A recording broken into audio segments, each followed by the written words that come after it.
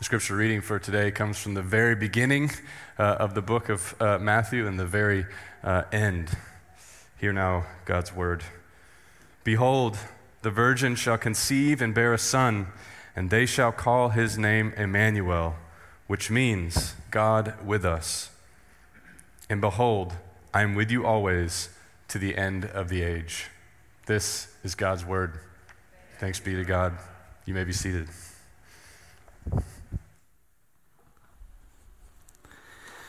Well, good morning. My name is Damien. I'm the senior pastor. I'm so grateful to be able to share with you this morning. You know, normally we will open up or expound a longer text of Scripture, but every now and then in sermons we will reflect on small portions of Scripture, and hopefully our hearts will open as we reflect upon them. So today I'm inviting you to reflect with me on one very simple truth. Now, Advent, which is the season that we're beginning, is such a rich part of the year for Christians. There are so many important themes in Advent that we need to reflect on. But many of these themes are so common that so often we overlook them. Or when we hear them, they fall flat in our hearts and in our minds. And among those themes is the theme that we're taking up today, which is the theme of God's presence. It's the theme of God with us. We just sang about it. God with us. God for us. This is the foundation of the Advent season. It's the foundation of the Scriptures. God wants to dwell with his people. That is the foundation of our faith. But I wonder if in the midst of our struggle with sin, with our struggle with loneliness, with brokenness in the world, in our hard relationships, in the limits of our life that we try to push against all of the time because they're frustrating to us. I wonder if the pace of our life, which we choose to live at a breakneck speed, if all of these things together synergistically keep us from experiencing this one simple truth of God's presence with us. And you know, presence is something that I've been hearing a lot about this year. It's something I've been thinking a lot about this year. Now listen, I just want to tell you, some of you are going to be thinking he's talking about the conversation he had with me about this. But I assure you, I am. And I'm not, because I've had this conversation so many times this year. And that is simply, 2020, as hard as it's been, there were some really great things early on. And there's some version of when the pace of life was slowed down, the way that I could be present with my family, present with myself, present with my spouse, you fill in the blank. The way I could be present was so refreshing. And yet, about summertime or so, when things came into the fall, we're now back basically to the speed of life prior, just with more masks, right? But everything else is basically the same. We sort of entered back in to that. And so now I'm hearing the deep lament of tasting something earlier in the year, and then now it's slipping, and it seems to be gone. You see, what I hear is people saying, I just want to be more present. I wish I was more present. And what I think we mean by that are things like, I want to be present with my kids when I'm with them. I want to be present with my spouse when I'm with them. I want to reflect more. I want to be more present on where I actually am emotionally and spiritually instead of just moving so fast. I'm not even sure. I'm not even checking in with myself. You want to be more present with the Lord in times of word and prayer. All of these desires, we experience a taste, and now it seems to be gone. And the reason why we want this is because we know that relational and emotional presence is central to flourishing. It's central to human relationships. That's why we want more of it, because we're all made for relational presence. Okay? And then, because that's true, we all know the pain of not experiencing relational presence. We know when it's lacking. We may not know that's what's wrong with us, but we experience it. Some of us know the pain of having parents who were physically present but emotionally distant, provided everything we needed except their presence. And it's affecting us, and it has affected us. Maybe it's a spouse who's physically present but emotionally distant. We all know that empty feeling of being physically present with someone and then leaving, not having connected, and feeling worse about it when we leave. We also know how much work it can take when that's happening and we come together to be present with one another, and rather than pushing through, we sort of pull out our phones, or we look at the screen, or we keep the talk at the surface. Even with really close friends, we all know what that's like. And yet we also know those times when we're surprised by deep connection. We also know when we're surprised by what it feels like to connect with someone, to be present with them physically and emotionally in relationship. We know how meaningful and life-giving it is. We were made for presence. We're made for relationship. And God has made us for community, not for isolation. He's made us for interdependence, not for autonomy.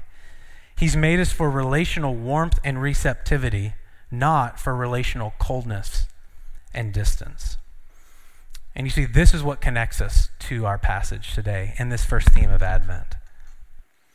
In the birth of Jesus, God is drawing near, yes, to redeem us, but so that he can be with us, so that he can give us his presence, so that we can be with him. So it's on this theme that I want to reflect today. I want to draw our attention to what God's presence does and what it's for.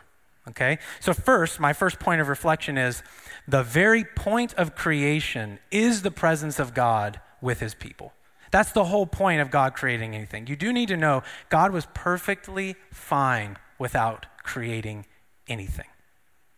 He was perfectly satisfied in his triune relationship, Father, Son, and Holy Spirit, from all eternity. The reason he wanted to create wasn't to add anything to him. It wasn't because he was bored.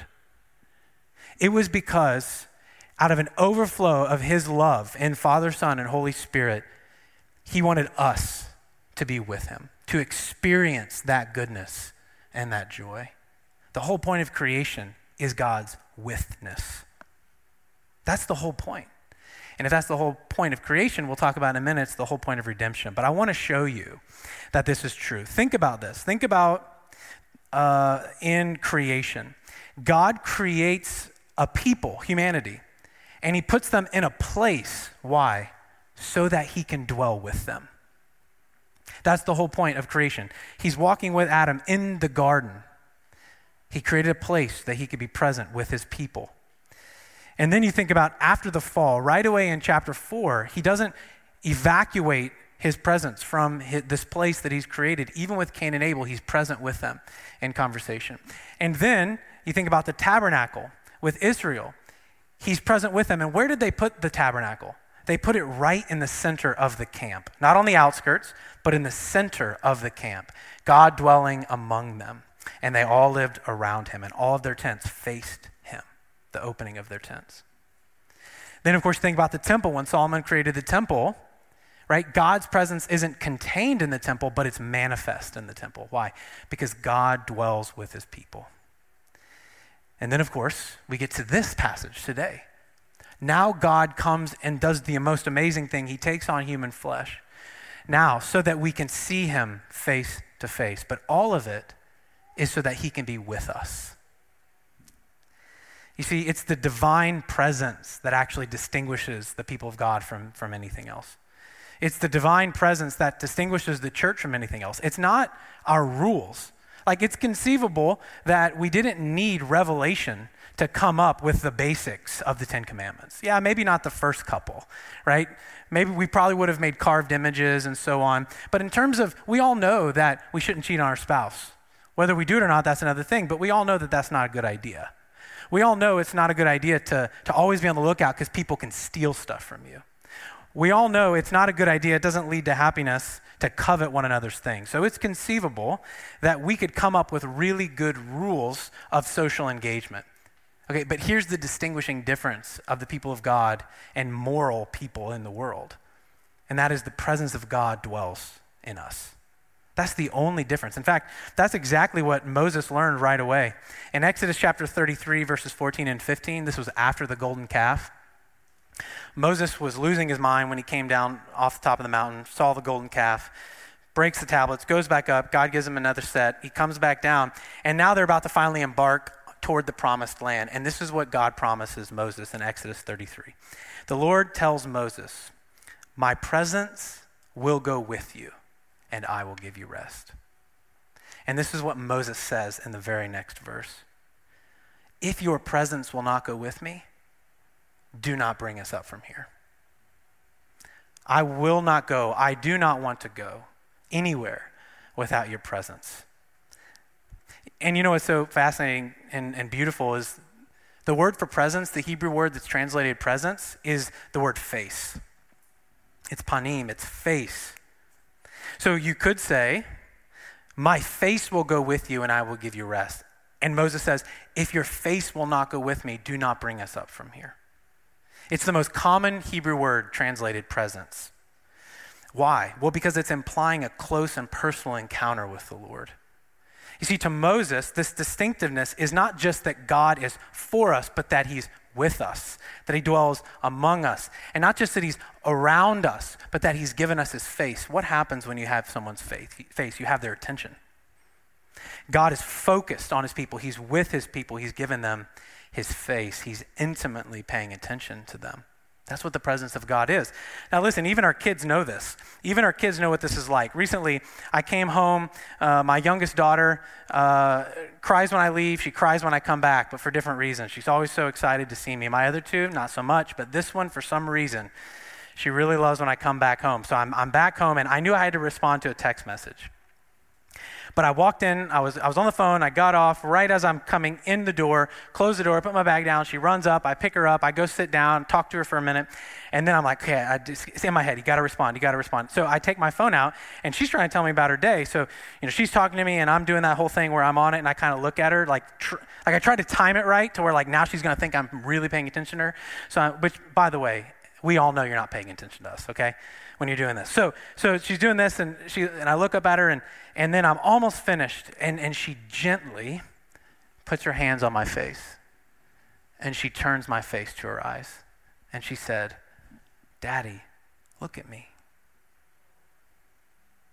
That's when you know you have failed as a parent.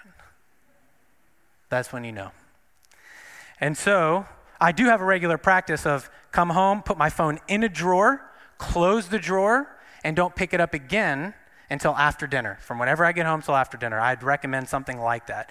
And it's not because I'm awesome, it's because that's how distracted I would be if it were in my pocket or if I could see it. But I hadn't done that yet, so I knew I'd fail as a parent. Think about this. I have a friend back in Indiana who a number of years ago, 2 or 3 years ago, was diagnosed with brain cancer. Thankfully, he's still alive, and they seem to have it under control for now.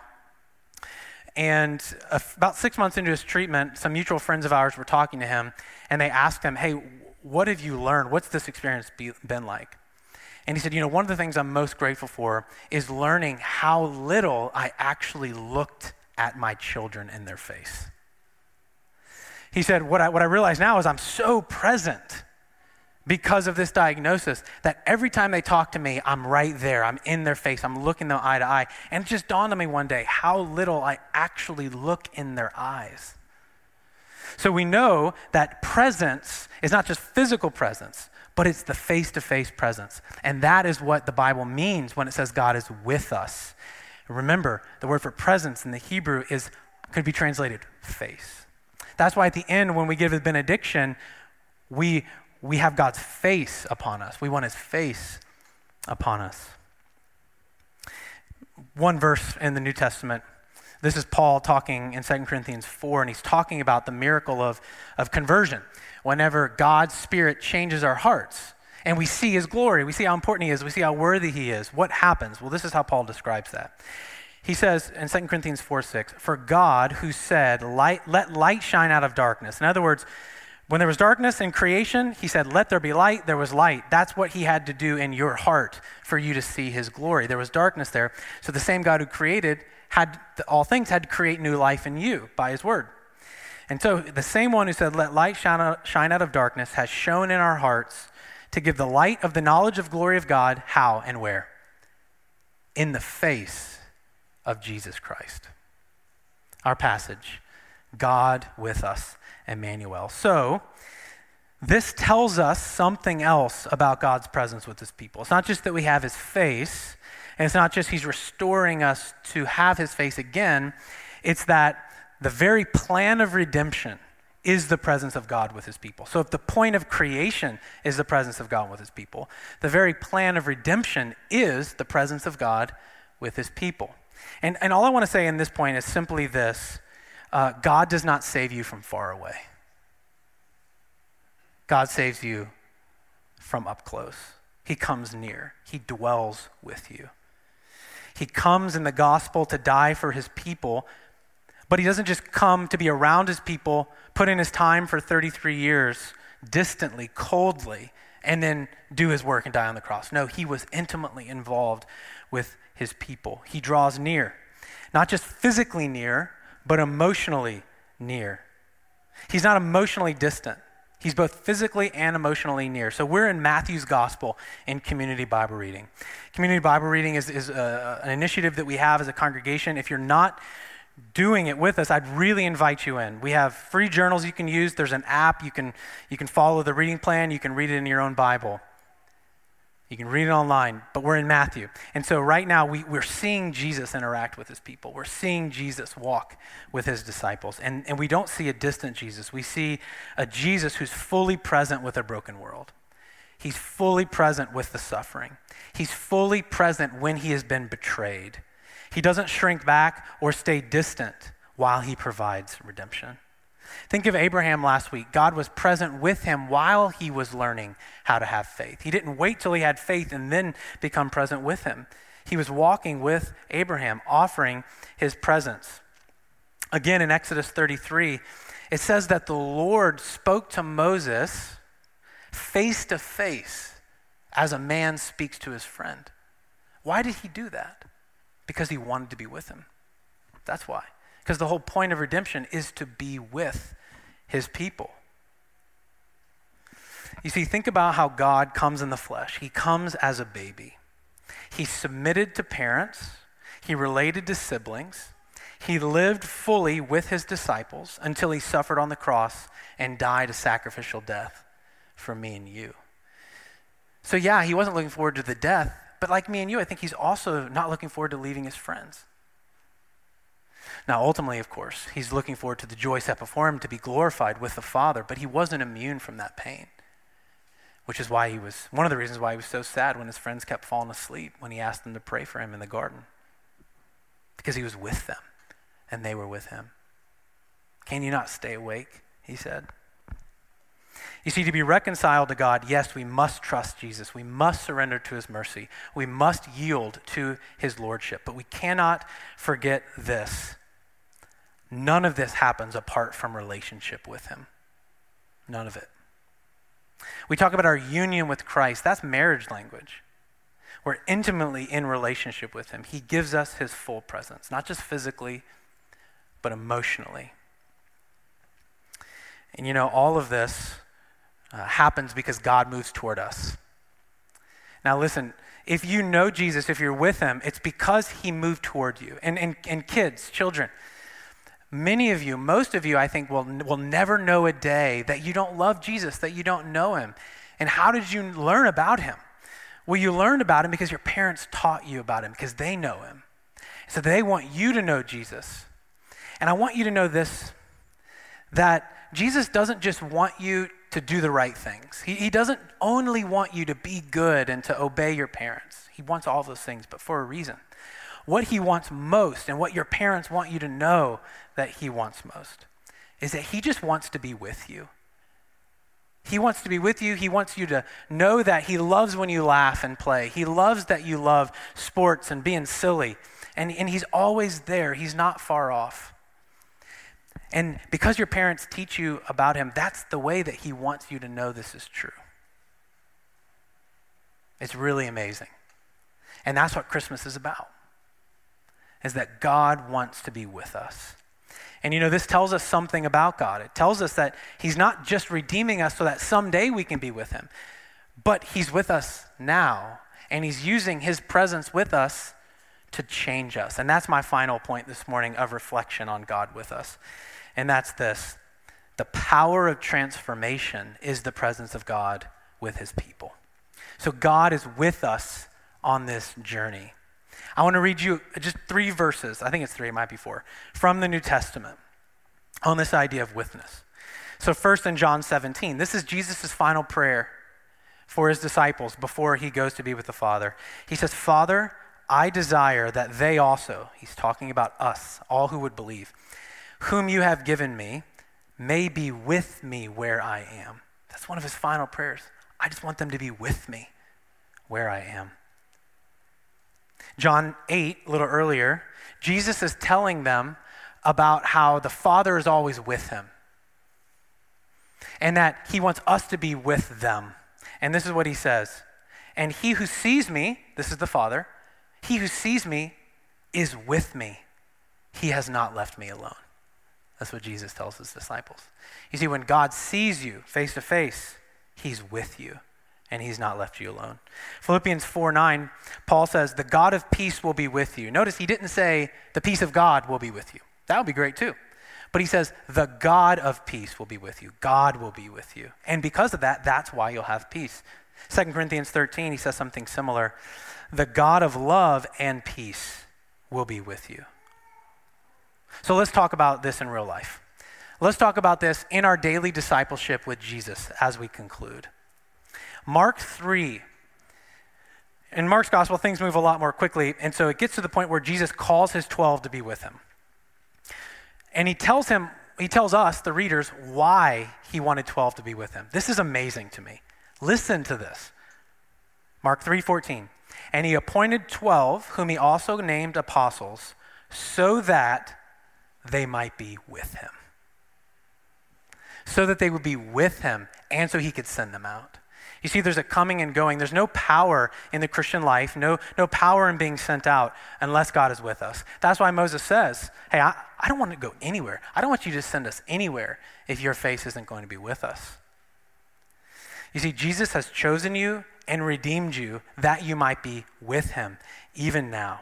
When we look at how Jesus spent time with his disciples, he was with them. It was interactive. He spent time with them. There was one-on-one. There was small group interaction. They were out in the field serving together. There was life with each other, life on life. That's how he discipled his apostles. And he took them as they were. No pre-qualifications, no test except, will you follow me? And if you will, then I want you to be with me. So the question is, why don't we experience this more than we do?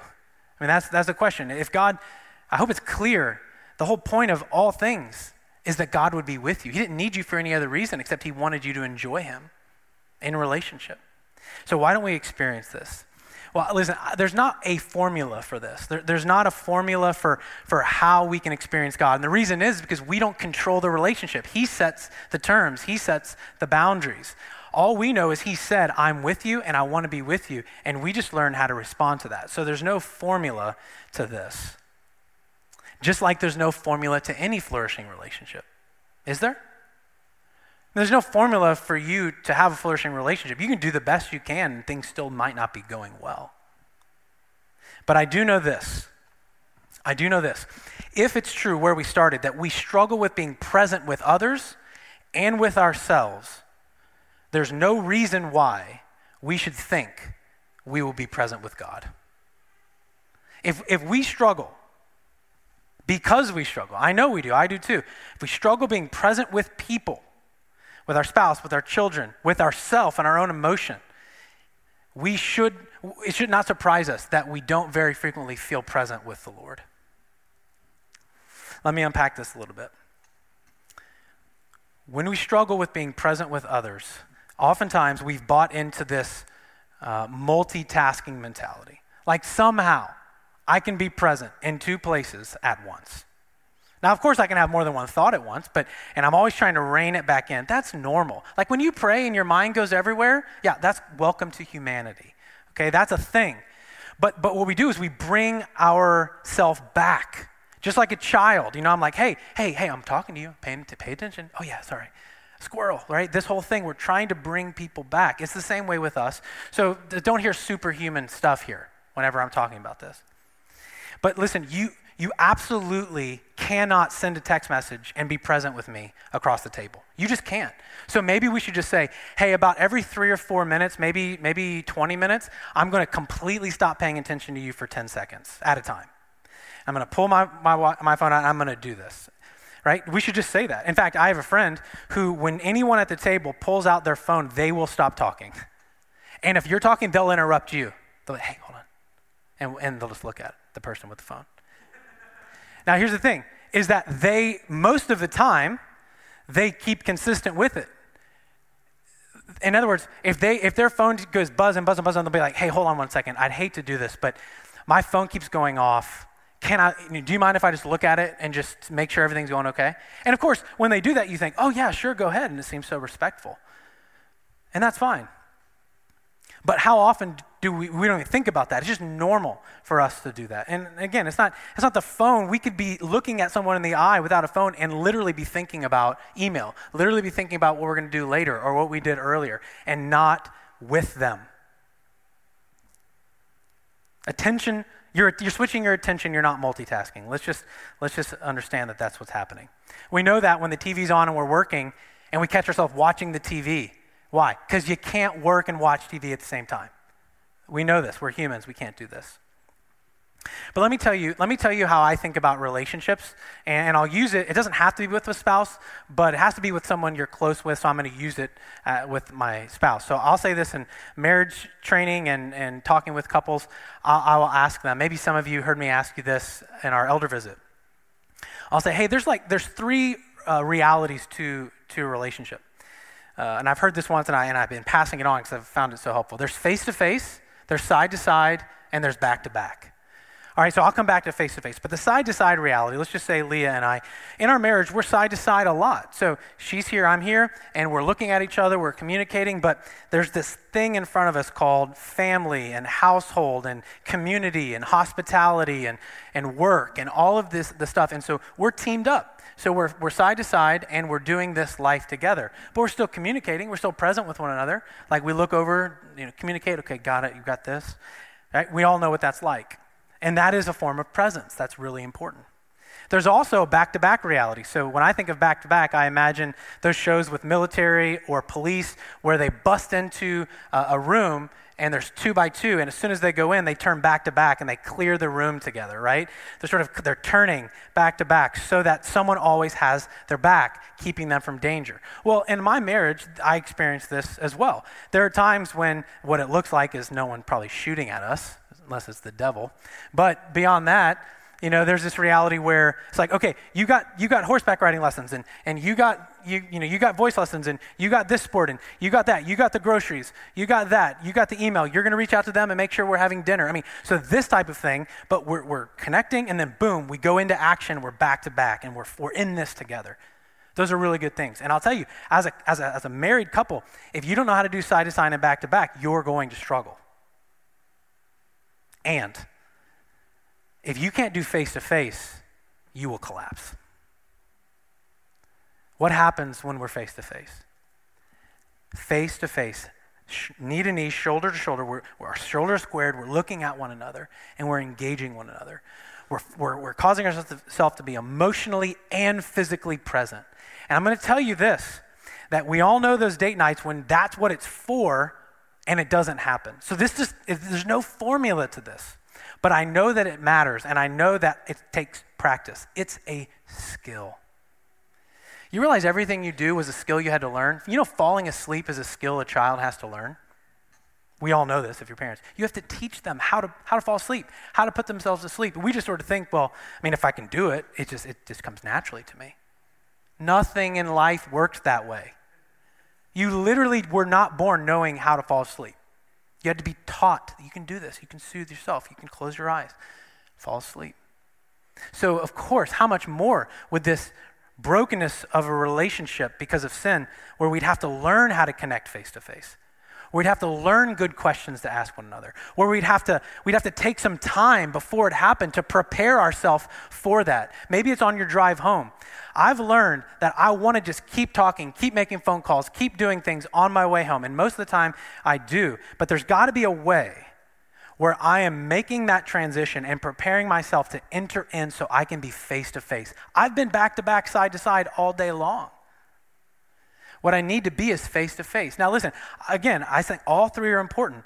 It doesn't mean that it's only face to face. I'm not trying to say that. In fact, even with the Lord, listen, I go on walks regularly and I pray. I just pray. And I just know this is more of a side to side walk, Lord. It's a prayer walk, but I'm just walking and I'm thinking and I'm thinking in the presence of the Lord, and it's almost as though I'm looking to the side and be like, hey, can you believe this happened today? That was amazing. Or gosh, I got to tell you about this. This happened today. It was so hard, but I'm so glad I did it, or I was so frustrated. But it's not really this face to face. It's we're together and we're thinking, and that's a normal part of marriage. It's a normal part of our walk with the Lord. But there has to be face to face times as well. There has to be times when we say, I'm all in. Here I am. I'm yielding to you. I'm speaking only to you. You have my full attention, and I have your full attention. So listen, in my marriage or in our relationships, right? When things aren't going well, I'm no less married. When I don't feel joy and I don't feel commitment and I don't feel all of the presence that I long to feel, I am no less married. But listen, when I am skillfully and intentionally present with my wife, I experience marriage in a way completely different. I'm no less married, I'm no more married, but the way I experience marriage when I'm skillfully and intentionally present with her changes everything. When I spend time face to face, listen,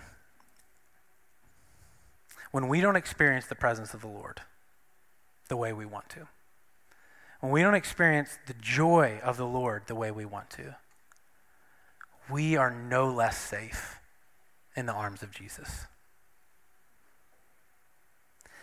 When we don't experience joy in him, he still deeply delights in us, even in those moments. He delights in you, even when you're not delighting in him. Even when we are faithless, he is faithful to us. And you see, this is the good news of Advent. It's that God wants to be present with us. He's always wanted that. The whole Bible story, your life story, hinges on God's desire to be with you. He literally sent his son to take on human flesh, to die on our behalf so that we could be with him. And so this Advent season, let's not overlook the powerful invitation to reflect on God's witness.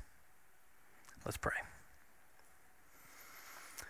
Father, we come to you grateful that when we are faithless, which we so often are, you are faithful.